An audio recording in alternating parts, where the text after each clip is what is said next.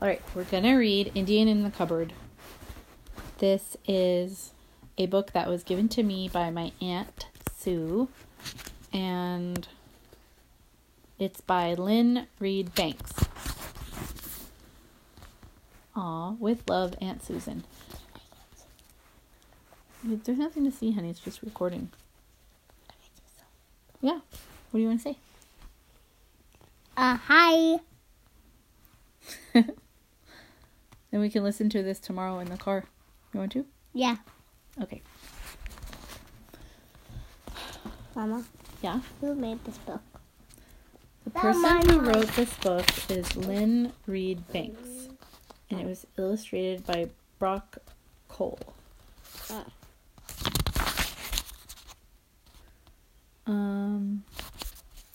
For Omri. Who else? I want to see when it was written. 1980. Okay.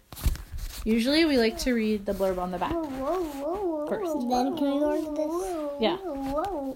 It's Omri's first birthday. Stop. Oh no, Stop, it says stop. it's Omri's birthday, No. but all he gets from his best friend Patrick is a little plastic Indian brave. Trying to hide his disappointment, Omri puts the Indian in a metal cupboard and locks the door with a mysterious skeleton key that once belonged to his great-grandmother. Little did Omri know that by turning the key, he will transform his ordinary plastic Indian into a real live man from an altogether different time and place. Omri and the tiny warrior called Little Bear could hardly be more different, yet soon the two forge a very special friendship. Stop. What's he doing? Will Omri be able to keep Little Bear without anybody finding out and taking his precious Indian from him?